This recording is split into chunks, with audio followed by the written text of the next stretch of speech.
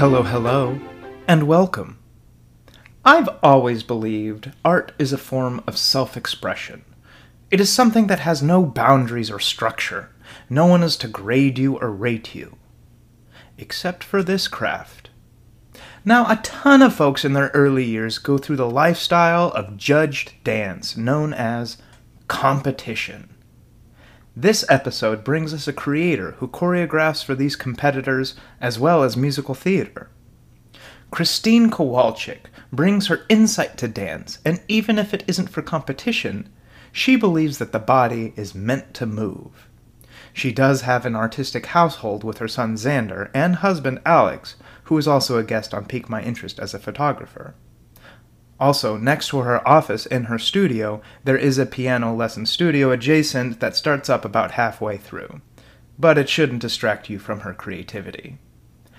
This episode was recorded in Missoula, Montana, and some time ago, and published now due to me learning how to edit and publish a podcast, so some info might be a little old, but I hope you can still use all of the information to look up their work and your interest is piqued. Now I hope you're having a wonderful day, and please enjoy this week's episode I've titled, Dance is for Everyone.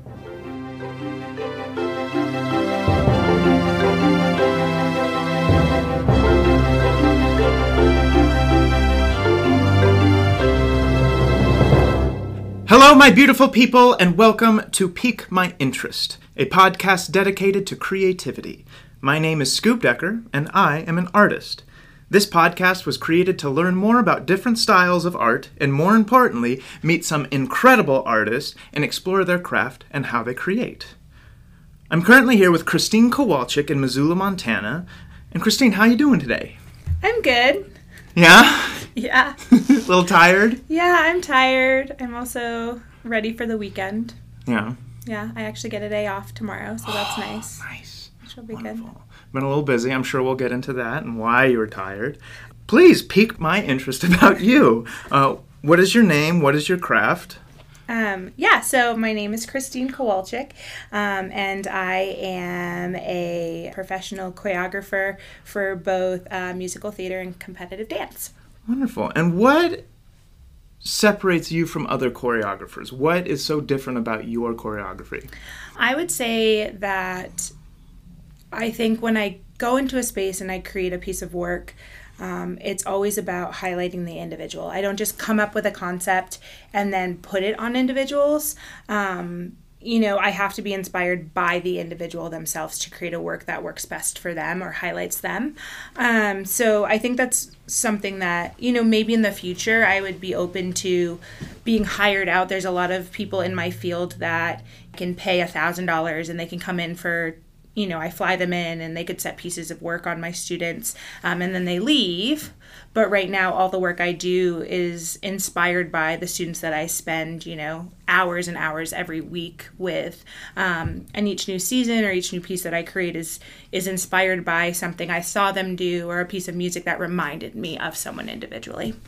When you're choreographing with your students, what's the goal? What is your ultimate goal? I know you and I have met through musical theater, but right. I know your career has kind of shifted to a new end goal. What is that?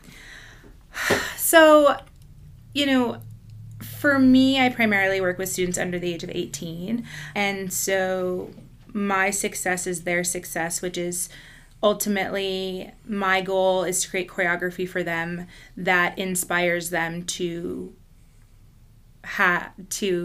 keep choreography in their life for the rest of their life. So whether that means it gets them into a collegiate program or it gets them seen by, one of the top professionals in our industry, or it gets them into a trainee program and someday a professional company, it's creating choreography that highlights them and inspires them to keep it in their life forever. Dance itself, not that specific choreography, but sometimes that specific choreography is a catalyst for them to, I really like this style of movement, so maybe I'm really now inspired by, Pacific Northwest Ballet because it's in the Balanchine style of dance, or maybe I'm really, that piece of choreography that you opened up my eyes to Fosse style or something like that. Mm-hmm. your studio teaches competition, which is very different than a lot of choreography where, like you're talking about, using the students and working with the students to get them to be whatever they want to get out of themselves. Yeah. But also, what baffles me in competition is it's not only self-expression, but it's also judged in the end. And you get a rating and you get a score. And Yeah. so I'm sure we'll get into that a little bit more. But once again, let's learn a little bit about you. What is your background? Yeah, absolutely. So I was born in upstate New York, and then moved to Maine, Kennebunk, Maine, when I was 7 years old, where I started dancing when I was 3, and then when we moved to Maine, I found a smaller studio that was actually a competitive dance studio. Danced there until I was 12, and actually strayed away from competitive dance because I didn't like it anymore and wanted to focus more on my ballet technique, and trained from the age of 12 to 18 at the Maine State School for the Performing Arts, which was a feeder program into the Maine State Ballet, which is a professional ballet company in Maine. And then after that, in high school, I started getting interested in musical theater, and so shifted my focus or my passion a little bit. And so in college, I went to school at Muhlenberg College in Allentown, Pennsylvania, which is about an hour south of Brooklyn, New York, and 45 minutes north of Philly, to beautifully arts hubs on the East Coast, and double majored in dance with an emphasis in choreography and theater with an emphasis in acting. Wow. Yeah. So all sorts of different dance. Yeah. Was there any specific one that you really enjoyed or one that really spoke to you? Yeah. So actually, my favorite style of dance when I was going into college was, ballet until I was about 17, and then back in the day, which I hate saying because I'm still not that old, but yeah, I studied at Maine State, and I had trained hard enough to become apprentice to the company. And then my senior year, the company director sat me down and said that I was too heavy to be in the company. And I'm only 5'2", and so I was not tall enough. You have to be a minimum of 5'4". And at that time, telling a 17-year-old that they're too heavy, when at the time I think I weighed 127 pounds. Like, I was not a large human, and so, but I didn't fit the mold. So my senior year, they always called me a jazzerina. I could do everything. I could turn and jump. That's what I was good at. And so going into college, I just kind of put ballet aside because I had been so broken by it. And then had an instructor in college that taught African dance. And he did like an African modern fusion. His name was Charles O. Anderson. And he kind of inspired me. And that's when I really opened my eyes to more the modern and contemporary route that I'm, still choreograph today. And then my senior year of college, I was lucky enough to be enrolled in a dual credit class that actually ended with going to Ghana, Africa for 3 weeks and studying dance. Fell in love with Ghana and Accra, where we were staying, which is the capital. And then, after graduation as an artist, we're kind of like, what the heck are we going to do with our lives? And so I ended up going back to Ghana for 6 weeks and teaching kindergarten. I lived in a small city, Hohe, and lived among the people and, kind of still fell in love with that African culture. So that's honestly my favorite style of dance. I think that there's something really beautiful about the African culture, how dance is integrated in a way that just in America it's not. There were children that were 4 or 5 years old, you're sitting at dinner and they're just, for lack of better terms, and because you can't see me demonstrate it, they're gyrating their hips and doing things, but it's not sexualized. America sexualizes everything. And so I think the body is meant to move.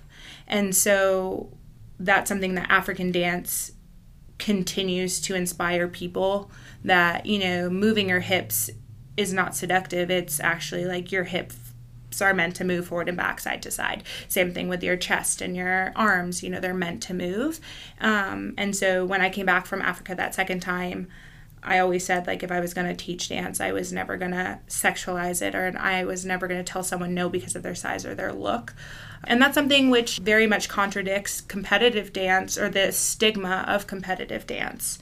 You think about that, show dance moms that people say you have to look a certain way, you have to kick a certain height. And so that's always been something I've fought against in the competitive dance world. If you look at my my company of dancers, I have tall dancers, short dancers. I have dancers that can kick themselves in the face. I have dancers that can't do splits. And so I'm never going to tell a student no because of something that is physically not meant to happen. Dance isn't, Western dance or ballet isn't necessarily natural. Forced turnout is not natural. Russian ballet is not natural. But African dance is. And so, yeah. That's a very long-winded version of African dance is my absolute favorite. Absolutely. And so after you went to school, you took all these classes, you traveled the world, you took all these worldly experiences, and you met your husband. Yep. You have a baby. Through all this, you decided to kind of step away from a little bit more of the expressive art, and you have created a whole studio based on competition. Can you kind of explain what competition is? Yeah, absolutely. So I think that there's a very clear delineation in competition and competitive dance of there's the trophy chasers, which are the students that, or the studios that bring their students to competition purely to come back and have a huge trophy. So there's dance competition where you go, you compete, you get a trophy, you leave. I don't participate in any of those. What I participate are dance conventions, which have a competition aspect of those. So every convention that we go to or I bring my students to has a 2 to 3 day workshop with some of the top professionals in the United States and abroad in their specific genres or disciplines, on top of preparing pieces and then getting feedback. So that's kind of the big thing for me being in Missoula, Montana, and coming from, the Boston area, New York area, and then my husband coming from Los Angeles. When we decided to stay in Montana and kind of put down roots, how do we bring the coast or a bigger city feeling and expectation to these Montana kids? And for me, traveling to these larger conventions helps me show these Montana kids, or Missoula specifically kids, oh my gosh, now you're taking class with Joe Lanteri, who's the owner of Steps on Broadway and, the jazz professor at Juilliard. Or you're taking places or class and getting to know Dana, who was, the assistant choreographer or associate choreographer, of In the Heights, the movie. Or So You Think You Can Dance Stars, or all those things. They're getting exposure to that and saying, oh my gosh, there's a world of dance around us. Yes, it's awesome if they score well or they get adjudicated, but it's 3 people's opinion, right? And then we come back and we get to listen to it. And sometimes I agree with it and sometimes I don't. But more than anything, the things that I think for me, it's yes, you can rotate more. You can, the technique of it is black and white for dance when it comes to ballet or jazz or certain things. In ballet, you rotate your knee out to the side in a passe. So if you're turning on, if you're doing a pirouette, which is a simple turn, and your knees out to the side, then you did it right. If your knees turn in, you're wrong. You deduct score. So from that, there's a very black and white aspect of it. But then you get into the section of the adjudication, which is the creative aspect or the choreography. I'm lucky enough where I never really get docked there because the stuff that we create or put on stage is. But it's also subjective, which is hard. Creating dance is an art, which I think you're most intrigued about, is it's an art form that you're putting up for critique, especially with children. But I think there's so many life skills that they're learning throughout that process of, how do I go back to the studio on that Monday morning after a weekend long of classes and work harder? How do I take that positive affirmation of I scored a high gold, whatever, top adjudication. How do I come back and still work harder? Yeah. How do I be better? How do I, at the end of the day, I bring 15 kids that have all solos. One of them is going to be the top scoring. How do they negotiate that and still be a good person? And then how do the person that we know got the lowest score, how do we negotiate that and lift them up as their team member as well? So there's a lot of life skills that competitive dancers learn as well. Yeah. But once again, for me, the competitive dance aspect is the exposure to the world outside of Missoula, Montana. There's a lot of competitions that come into the Montana area that are you go, you dance on a stage, you get a trophy, and you leave. And I'm just not That's just not why I go. Yeah, I mean, I've seen a lot of videos of competition, and it is a lot of repetitive. Hip-hop, I'd say, is the most common thing. And pop, lock, drop, bum, bum, bum. And in your most recent recital, which you showcased a lot of the things that you bring to competition, what I really appreciated was what you've been talking about is all these different aspects of dance. You have African dance, you have modern dance, my favorite, musical theater. Like, I just don't get how competition just doesn't have more of this. Right. And I really appreciate how you have that within your own craft. And like you were saying, when students will come back after a competition, they have this feedback. They get a score. And I can understand how that would definitely drive them to get even better. But at the same time, I feel like it could be a little degrading. Can you talk a little bit about that? Absolutely.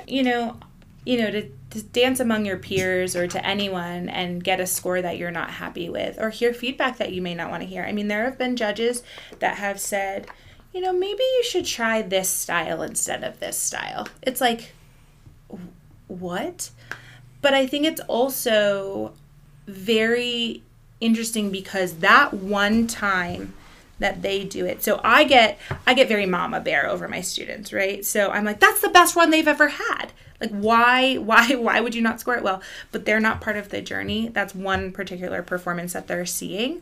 And so it's reminding the students and myself as a mentor for them, looking at the journey and putting it in perspective of, okay, so you may have scored, which it's just asinine too how they score because it's a gold is middle of the road, right? So it's most competitions that I go to, or take my students to, it's bronze, silver, gold, high gold, and then either a platinum, a stop the clock, a blah, blah, blah, blah, blah. Okay? Super diamond. Exactly. So gold is like middle of the road. So when students come back and they tell the general uneducated public about the dance program, they're like, I scored gold. Everyone's like, yeah, that's awesome. And they're saying it in a degraded way. And so it's my job as a mentor and as their instructor and teacher is saying, okay, so this is where you're starting. Where do we go from there? And so I think that it's almost me more as a teacher when they do score something that they're not happy with, that I use it as a, why did we get this score? What can we do better? But what did we also do well?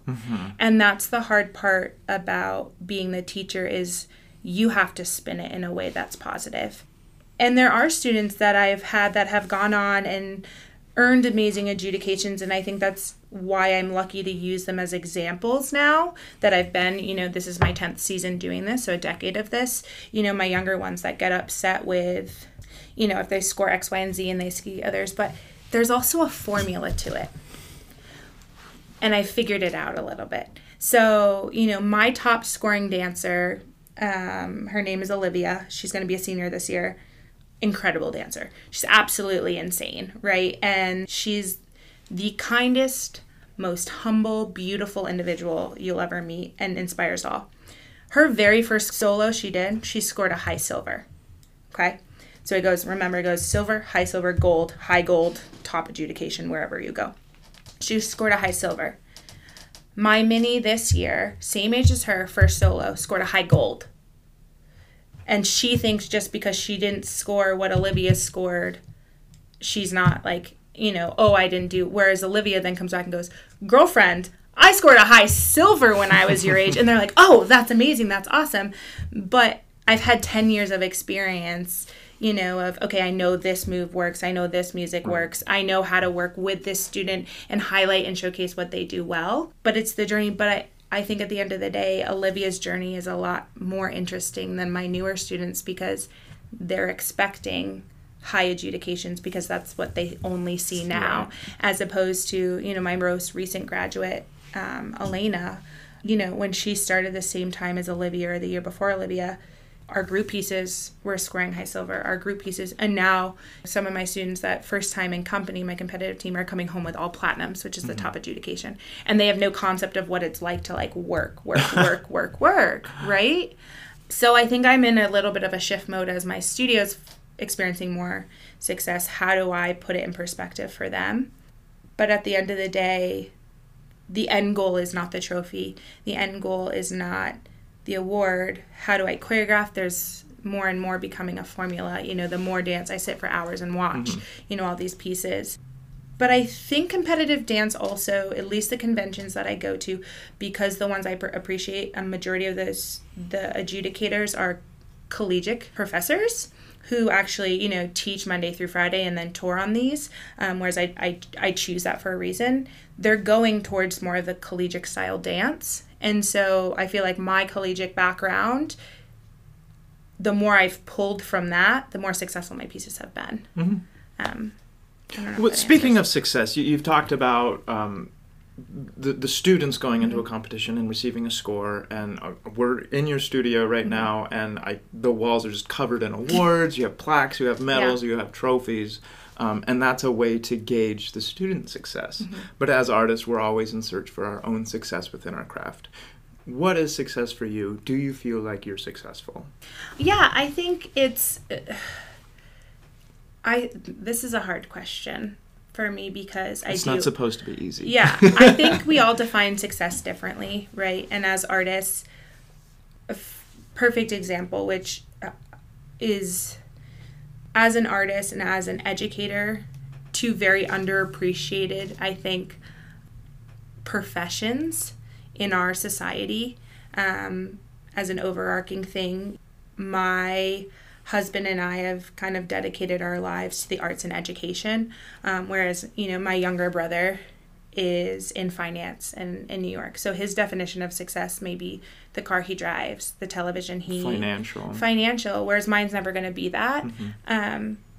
For me, though, other success, I'm working really hard on not defining my own self-worth based on my students' success, but also at the same time, this past recital that we just had, being able to, at the end of the showcase, have so many people come up to me and say, I felt like I was transported out of Missoula. I felt like I was seeing a level of artistry between the costumes and the staging and the lights and the dance, the way the students handled them. Like, that to me is success when someone says, I don't feel like I was in a small town in Missoula. I was inspired and went home saying, I want to create now. So success to me is leaving someone thinking more when they leave not just like, oh, that was cool, but like thinking about what they saw and inspiring others to want to do that is success.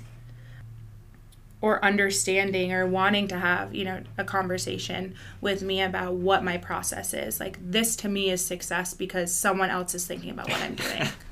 Well, you're welcome. How do you start your creation process? Speaking of creating, when you are given the next competition or your next recital,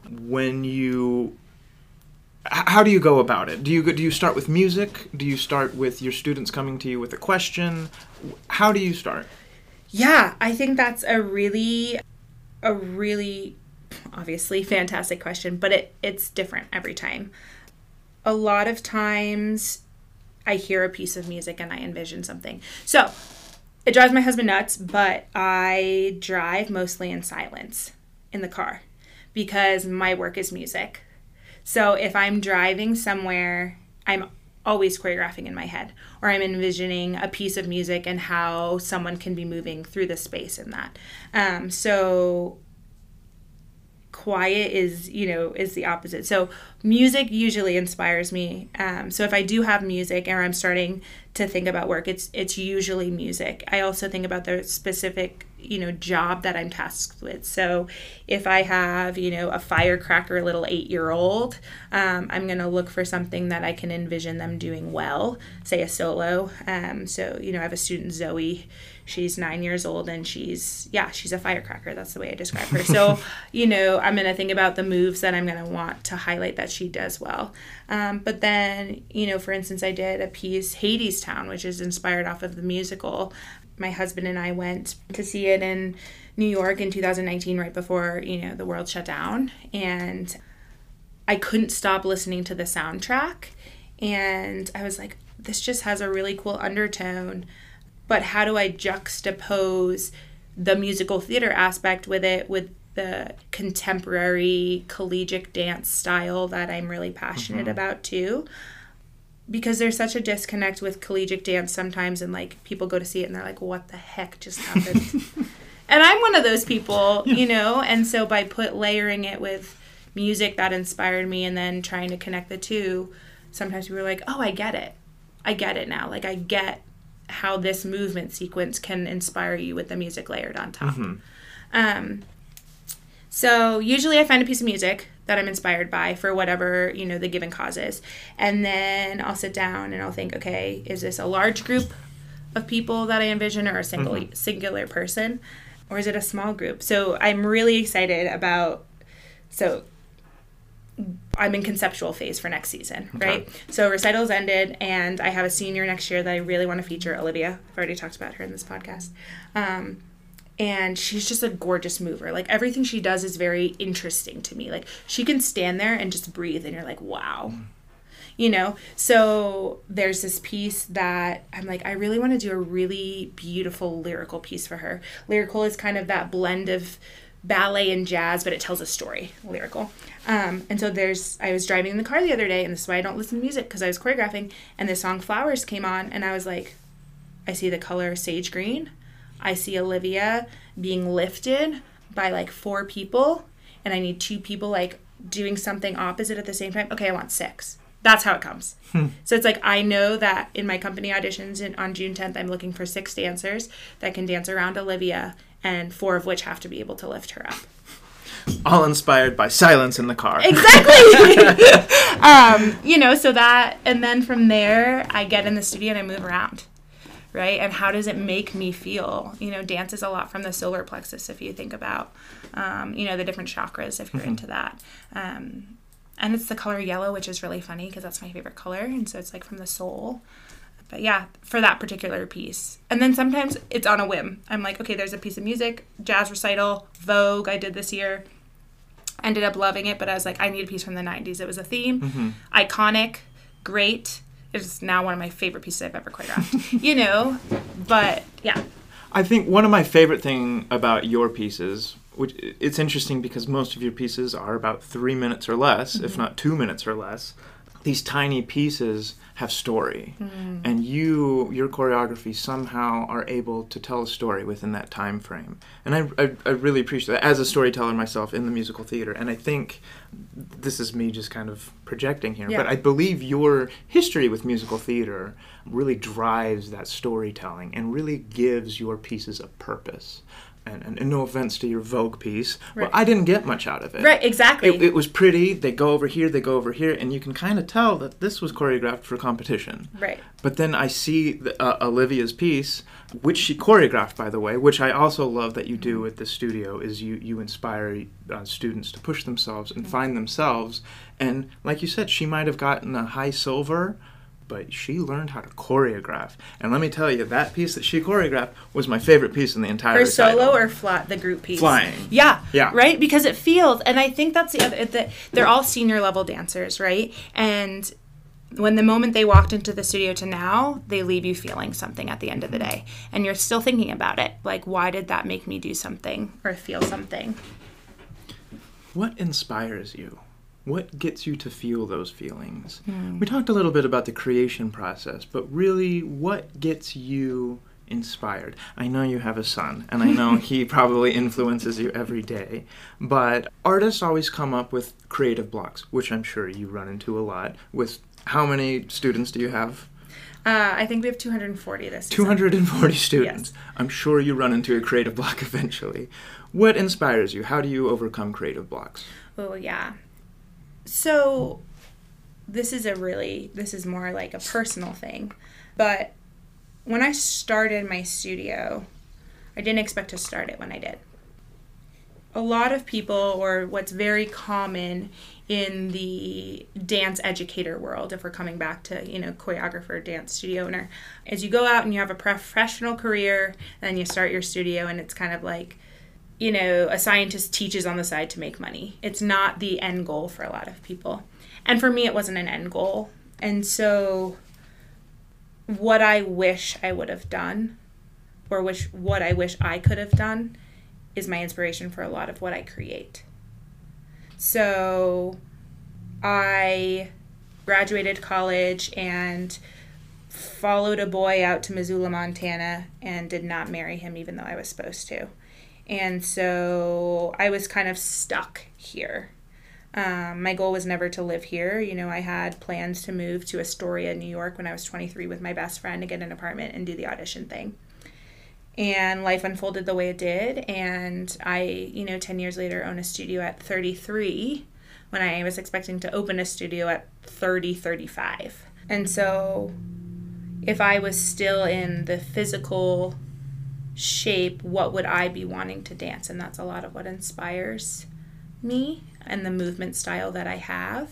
So you'll see my dance always has a lot of turns and a lot of jumps because it's what I wish I would have been able to do. And also what I want my students to have that I may not have had, which is a choreographer, director that sees them for who they are and what their individual talents are. So you're trying to give a little bit of you on the stage, but also showcasing the student as well. Wonderful. Do you have any hobbies? Things that get you away from the studio? Things that might complement the studio? Yeah. No, I don't. I did say you have a 2-year-old. Yes, I have a 2-year-old that takes up most of my time. My husband tells me I need to get a hobby so that I don't burn out, which burnout is a real thing. Which, by the way, you did just have this ginormous 240 student recital, which we had mentioned a few times, and that's why somebody might be a little tired right now. But my hobby, my hobby and what I still do for myself and my husband encourages me to do is when I get to choreograph for musicals still. Mm-hmm. So doing shows at MCT, doing Big Fork, I go up to, and for summer stock. Those are things I do for me. And so those creative processes, but it's still choreographing. So no, it's not healthy. I don't do much other than it's different though. But yeah, it's different and it's not around the same thing, and that's why I'm really looking forward to, I've gotten an offer from MCT to do a show that's 18 and older, which is exciting and enticing to me because my 40 hours a week is with children. Mm-hmm. And, I leave my own child to go spend time with other children. But I don't really have hobbies and I don't have time for me to go and dance for myself anymore unless I'm creating work for other people. And so it's definitely maybe shopping. Shopping could be a hobby. Yeah, mm-hmm. But it's not a good hobby on my current income. But no, I don't. Other than playing with my son, I actually like interior design too. There you go. Spring break, I was really bored, and so I painted a huge sun on our bedroom wall. If you could give yourself any advice, would you wish that you had a hobby? Yes. Yeah. I would say, and I would also tell myself, if I could give myself advice, which I did this year, is I took the studio email or my work email off my phone because I spend way too much time on my phone. And that's part of being, I think, a studio owner as well, like a small business owner. But I don't get to leave the work at work because it's my livelihood. And it's a tough balance because you're also got to be on your phone for your job too. Mm-hmm. Yeah. And so it's just an easy way to get lost in the emails and the social media and I think that's one of the hardest things about the industry, that competitive dance industry, social media. Because someone is always seeing something and trying to do it better now. And the perception of, so we have these kids that are whacking themselves, behind the head now with their legs because they saw someone on social media that could do it, this high, and then they're trying to do it this high.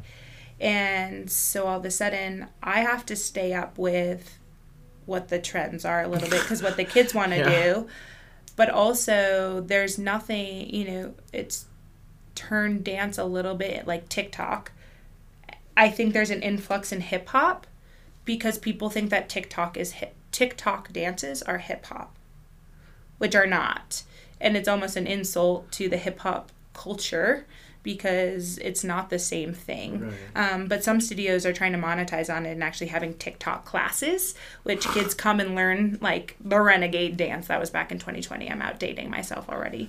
But it's a thing. Fortnite was a huge thing. People were offering Fortnite camps where we'd learn all the dances that the Fortnite characters would do. I mean, it's infiltrated into the art form. I mean, it's almost a competition in itself of just social media, which is one of my least favorite aspects of social media. But, Yeah. wow, yeah. Speaking of advice, would you have any advice for an aspiring choreographer or somebody who wants to join competition? Do you advise going to school? Do you think just like going out and auditioning is the best way to go about it? Yeah, so that's twofold, I guess. So my question is, an aspiring dancer and an aspiring choreographer? Let's hear both. Both? Great. Yeah. So as a choreographer, trust yourself. Someone is going to love what you create. Just because one person doesn't love it doesn't mean that it's not right for someone else. And you have to remember that, especially if you're going to put your work up to be judged. Just because 3 people on a panel may have had different opinions of it, it's 3 people. And that somewhere someone is going to love what you did, and you should love what you did. If you're proud of what you put on stage, then that's all that matters. For a competitive dancer, the same thing. There's a spot for everyone. You need to find an instructor or a teacher that values you, who you are, and what you have to give, and doesn't see you for your limits, but sees you for your abilities. Because the right choreographer can create something that is perfect for everyone. But you have to be open to creating work for, as the choreographer, you know, you have to also give and take. It's a lot different choreographing for an 8-year-old than it is an 18-year-old. But, you know, I think that that's the biggest takeaway, is that if you, in the arts community, but in the dance community specifically, you need to find a choreographer that values the dancer, and you need to have a dancer that values the choreographer. And just because the choreographer has 10 million likes on social media doesn't mean they're the right choreographer for you, and doesn't mean that they're going to set the award-winning piece. And I've had some students that have struggled with this year. And then I have a student, Olivia, who's choreographed her own piece and doesn't even have a social media, you know, super presence. She maybe has 1,000 followers, and she's, you know, scoring a 98 out of 100. And she may have scored a 99 if it was 3 different judges. Right. But I think it's pretty universal that dance is for everyone. Your body's meant to move. And just don't forget that. I love that. Dance is for everyone. I want to, actually, one of the things that I wanted to bring up is that I do believe that you believe that dance is for everyone, because you teach everyone. You teach 2-year-olds to 20-year-olds to adults. You've taught different styles. You've taught tap. You've taught African. You've taught hip-hop. You've taught ballet. You've taught to all abilities. One of my favorite things about Showtime is you have an all abilities class. Can you talk about that? Yeah, absolutely. So 6 years ago, we had a student, his mom actually reached out to Showtime because she owns a daycare. And she wanted to bring her daycare in for something to do on a day of the week. And then she asked me when she came in and kind of loved the space, do you do classes for students with, you know, any sort of American labeled disability? And I was like, you know, I've never really gotten into that. I don't know much about it. And she's like, well, I have a son with a traumatic brain injury. He has paralysis on his right side, but he just loves to dance. And so I spoke with some of my instructors and actually sent one of them who had an individual passion for working with special needs per se. Sent her to a training in Helena with this company called Access Dance Company, which is based in California, and it's an all abilities professional dance company. And she came back and we piloted this program called Danceable, and it was for students of all abilities. So some had autism, some had traumatic brain injury, some were in wheelchairs, complete, nonverbal. and she did kind of creative movement style dance, and then our piano teacher, Anne, actually accompanied it on the piano. And then that sort of morphed into Tyler, our dancer, kind of love for dance. So then he started private lesson. And by the end of his private lesson, it happened at the same time my competitive company was rehearsing, and he'd come in every time and want to watch. And it was actually, the piece was that we were that I was creating for them was from Heathers the musical, but it was a song about a girl named Veronica, and he just wanted to see Veronica. Like he called the dancer Veronica, and he just, at the end of every private, he wanted to come and see Veronica. And he wanted to be in company. And his mom was like, what do we do? How do we do this? And I just said, we'll figure it out. And so, fast forward 5 years. This is gonna be his 5th year and final year in company because he's a graduating senior. And we've integrated movement so that, if it's a full company piece, he can lift his left arm all the way above his head. So if it's full company and it's all dance, we do left arm because he can do it. We always put him in a place where he's able to watch someone in front of him because someone that he aspires to or looks to be, and then someone on either side, just so that he has kind of that awareness of when the group is shifting front and back. But he's now integrated into almost all of our classes. So then he wanted to become a teacher assistant, which is a program we have. And it's where students, minimum age of 11, started assisting teachers. And so we brought back, finally after COVID kind of put a halt in our danceable program. We brought it back this year, and we started the group class. There were 7 of them, and he was the teacher assistant for it because his actual knowledge of dance is so much higher than the rest of his peers. And I have a new teacher who loves working with kids and is going to school for education. And, all my teachers love working with kids, but she especially likes working with students of all abilities, and she's inspired all of them to dance. But your body's meant to move, and even if it's paralyzed, it's meant to move, I guess. But yeah, he sees no limits, and we should see the world like he does a little bit. It's really interesting because being on competitive dance, breaking those boundaries and the stereotypes. I brought him to his first competition 2 years ago, and the looks that he was getting from other studios was just like, who is this kid? What is he? Because he, the time was a 15-year-old in a 15-year-old's body, but the mentality of a child that has half a brain, and I had 35 kids at the time there, and they were so used to it and normal that they started looking back at kids that were just like, why are you staring at us? Like, this is Tyler. He's part of our group. And at that specific competition, Olivia, I keep bringing up this one student, apparently I'm very proud of her, was the first overall top scoring soloist. And so once you're the top overall, right, everyone knows who you are in the room. So 200 plus kids. And he stood right next to her, and she talked him through all of the classes. And from the first class to the last class, he was just normalized because she normalized it. Mm-hmm. And the rest of her peers from Showtime normalized it. And we have to normalize it. We have to normalize that dance is meant for everyone, whatever capacity that is, whether it's you're able to blink your eyes and move in your heart, in your soul. That's what dance is.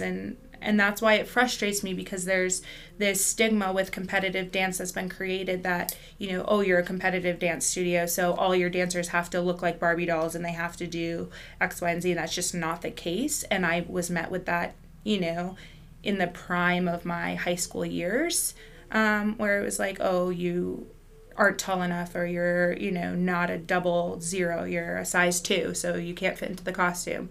And so that's always been my mantra, is like, no, dance is for everyone. And Tyler's just a shining example of it's literally for everyone. Mm-hmm. Yeah, the in the recital, the All Abilities class had a piece based to the music from Space Jam. Yeah. And it was my favorite part of the whole show. It was so much fun. And then they clapped for themselves afterwards. They clapped for themselves. But the teacher you're referring to, when it was their time, she would go around and tap them on the head, and it would be their time to freestyle. And that was killer. It- I mean, they got to go up and express themselves in ways that they might not have ever known they could. And what happens? The crowd erupts. And it just it brings a tear to your eye. It breaks your heart a little bit, and it's so cool that these students get to have that ability. And there's one student that actually came to our open house that was in the dance abilities class that wants to enroll in more classes because he was so inspired by what Tyler was doing. So he's enrolling in hip hop and musical theater next year. And on top of that, and it's like, okay, so Tyler might be leaving in a couple of years, but he's opening the door and he's breaking boundaries in ways, and we need to keep that alive. But that was so exciting to me that he came in, and was excited to try to add, wanting to add more dance classes, and that it was not even a question or looked at differently. Amazing. Switching gears a little bit, how do you handle criticism? I know in competition you will get some negative comments. And also in other art forms, we will always get criticism, whether that be good or bad. How do you handle that? Do you like to brush it off your shoulder? Do you like to take it to your heart and try and work on it a little bit? I think it depends on what the situation is. So if I get criticism about, say, the way I dress a dancer on stage, that's something I'd be like, oh man, yeah, I can see that point of view. I didn't look at it that way, but maybe that looks wrong. And I'm going to go back and I'm going to try to view it and really take that, not personally, but take it seriously.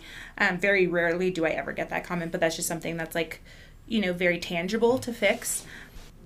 I think that if it's something about a piece of choreography commenting on maybe, the movement sequence or something like that I've actually come up with, I do take it personally because it worked for me. But I think with time, you continue to realize, and I continue to remind myself, well, it worked for me and it may work for someone else, but it just didn't work for you. I think the criticism that I don't handle well and I continue to work on for myself is when a student takes it personally.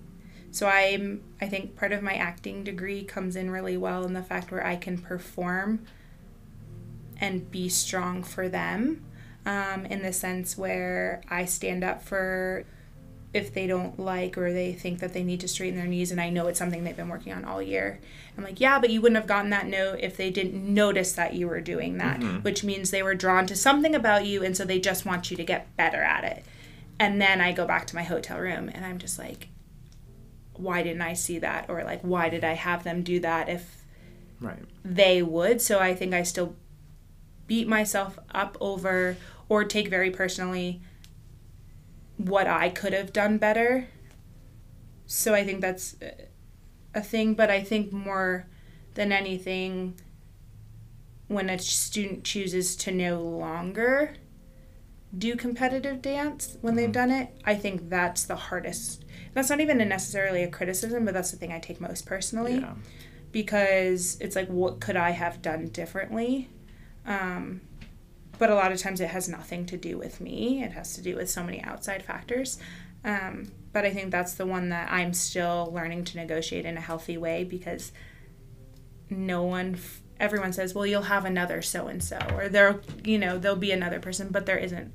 Each one of my students, especially on my competitive team, I spend a minimum of a, part-time job with number of hours. And so each child means something to me and their journey means something. And so when a child no longer continues their journey, I do take it personally because I'm like, why don't choose me?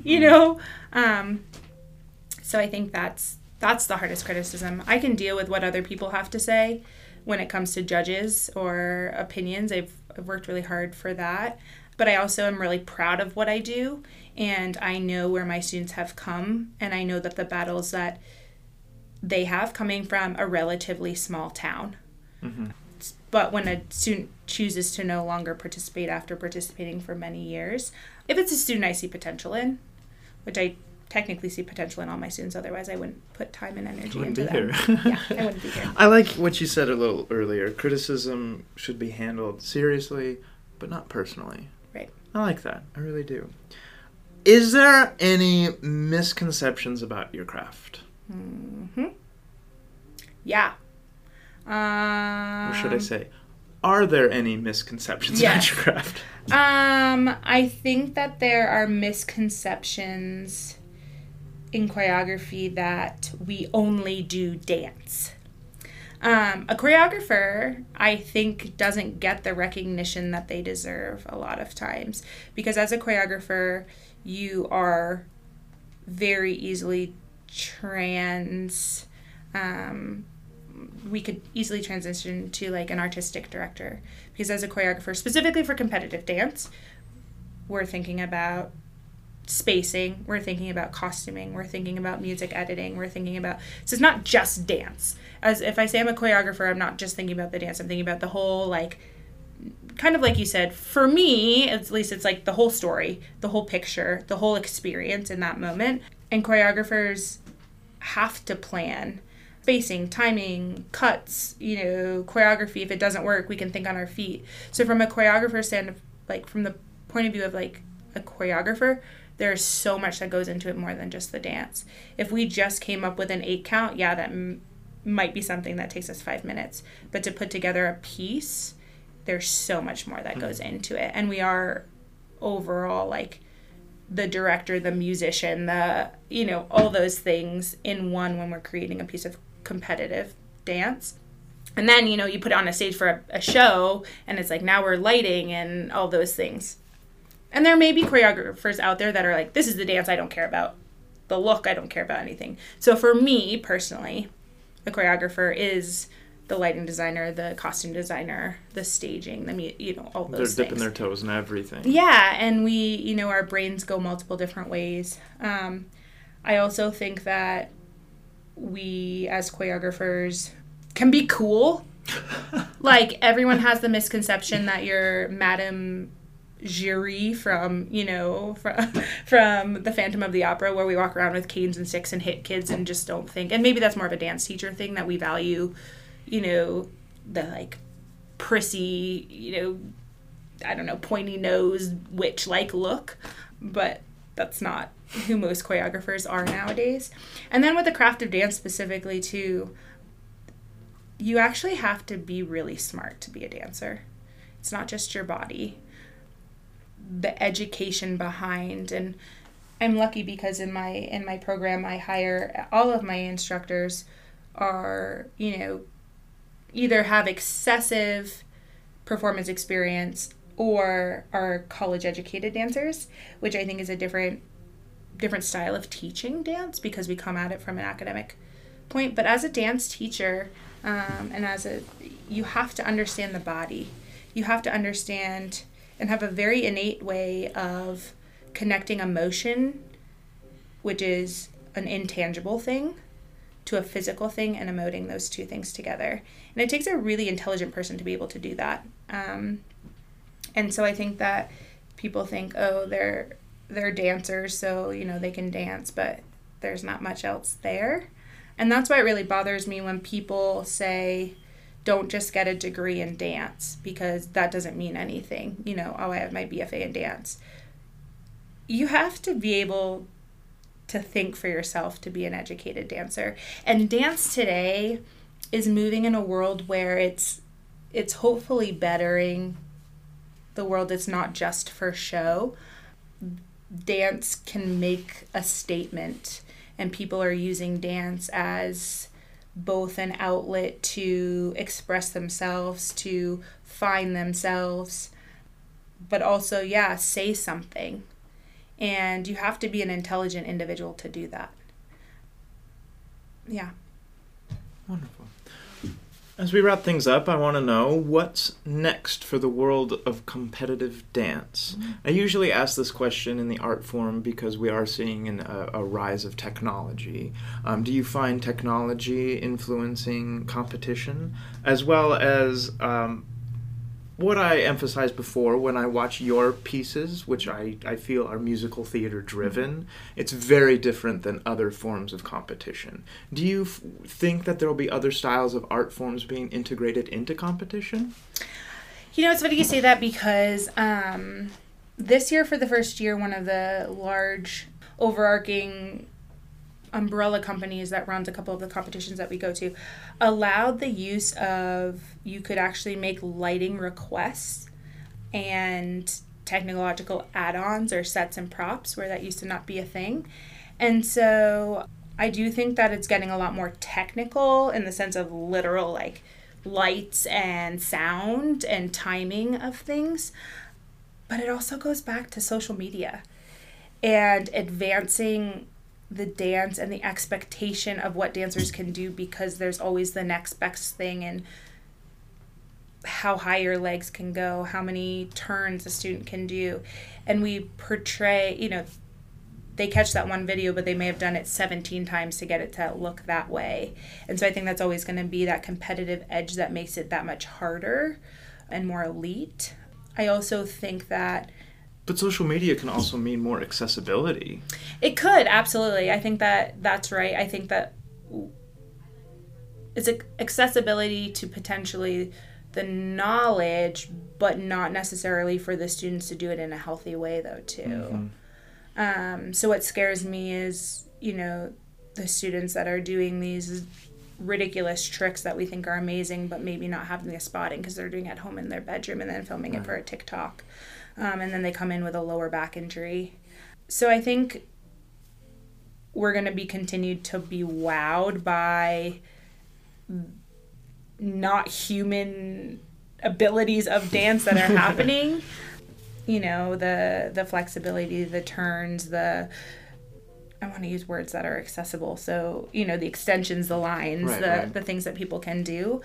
But I do think that what is cool is, from technology, the integration, I hope, of worldly dance becomes more accessible. I do think that that's something that technology has advanced, is the, you know, to take a class from Africa, you know, here in the United States, if it's zoomed in.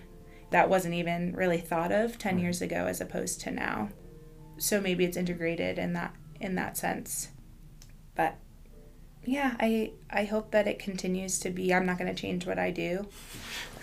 Well, my challenge for you is to incorporate more different art forms in competition, and take that or leave it. But like I said, watching your competition pieces, the ones that really stuck out to me, I'm not a judge, were the ones that had different art forms in them. The musical theater, there were some modern pieces, there was some tap pieces, and to me they just stood out more than just those, no offense, Vogue pieces. Right, exactly. That's my challenge to you. I love it. What's next for you personally? Do you have any projects coming up? So this summer I'm headed to do some choreography at a couple different places. I'm taking a little bit of a step back from teaching this summer, which will be a nice break for me.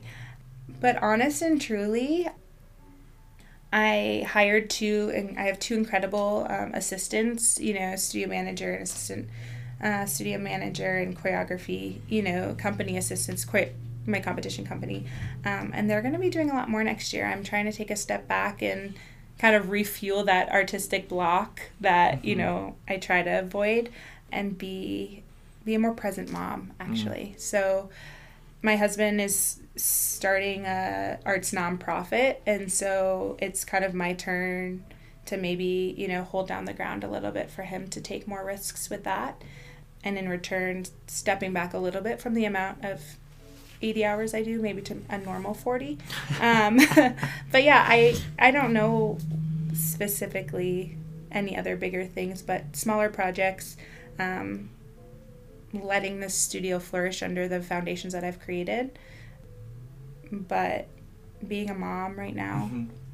And what's next for Showtime? How many competitions do you have lined up for the next season? How many recitals? So our auditions are next week, and I've got about 40 students auditioning again, so maybe a little bit bigger than last year. We've got 4 competitions we're headed to. We've got a potential nationals in Las Vegas. We've got a winter show, which we do every other year, which is a whole nother thing. So we do a winter show. We have a recital in June. Kind of 6 or 7 large performances, but hopefully a little bit of time by the lake the near future. Right. Enjoy the summer a little bit. And where can we see some of your work? Where can we see a little bit of your choreography? So you can always check out my Instagram. That's Kowalchik90. Or if you follow us on ShowtimeAcademy.com. We always list what competitions we're going to, and they always live stream. So if you're ever interested in seeing that work live, just click onto their live stream. If you see, Showtime Academy is attending 24/7 in Bellevue, you can see, go on and click and watch. So. And the Showtime website is also where you could register yourself or one of your kids to sign up for any of these classes, whether that be competition or just any dance classes. There are so many different classes offered. I've taken several myself, and they are just so much fun. She has a lot of different teachers that could teach all sorts of different things. I can't thank you enough for joining me and piquing my interest about your craft. And thank you to all my peakers out there. Please let me know if you have any special or unique artists or art forms that you think I should explore. Remember, creativity comes from the heart. Push yourselves, be kind to each other. I'm Scoob Decker, and thank you for helping me pique my interest.